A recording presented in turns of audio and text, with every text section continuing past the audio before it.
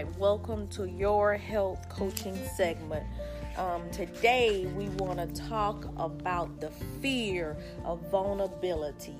You know, as nurses, as business owners, as teachers, as parents, as friends, as sisters, as daughters, just as individuals, as humans, one of our greatest fear is vulnerability.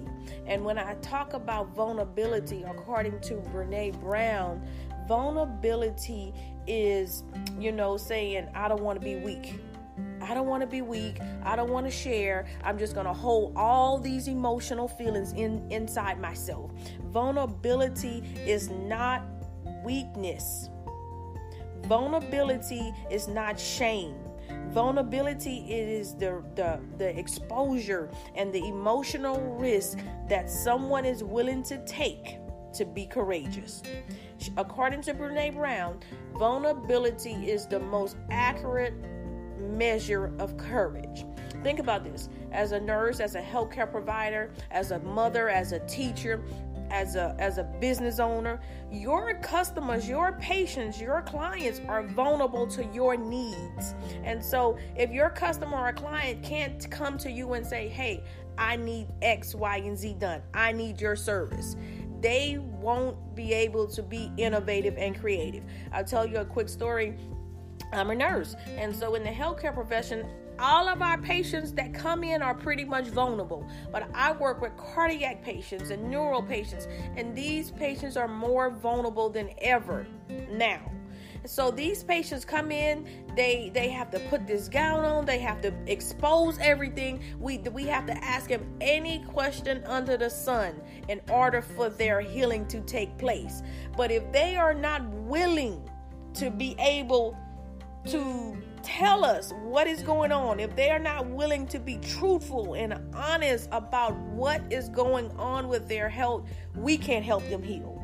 If they are not willing to be open, if they're not willing to be honest, if they're not willing to tell us about their health history, how can we help them? Your healing is predicated on being vulnerable. It's not about being ashamed. It's not about being embarrassed. It's not even about feeling guilty. It is about saying, in this moment, my healing matters. And so when your customers come to you, they need you. They need you to be able to help them. When your students come to you, they need you because they are being vulnerable. When a student says, hey, I need some help. When I'm mentoring kids in the community, when I'm mentoring people in the community, the first question that people ask me is say, can I be honest with you? That tells me that they are wanting to be vulnerable. And as business owners, as healthcare providers, as teachers, we need to be vulnerable with others. We can't limit ourselves to say we don't need to be vulnerable with anyone. Yes, we have to find that person who we can be vulnerable with, that person who we can expose ourselves to and say, you know what, here I am. I'm in my hospital gown. I'm telling it all because my healing and my health is predicated on me being vulnerable. Again, the stats show that people who are not vulnerable, they have shame. And with shame comes the risk of abuse, alcohol abuse, sexual abuse, verbal abuse, mental abuse. With not being shamed helps healing. So if you can say, you know what, I don't want to be ashamed. I'm not embarrassed. Be that person where someone can come to you and say, I'm not ashamed. I'm not embarrassed. As your health coach, I want you to know that nothing that you can do will ever stop people from loving you.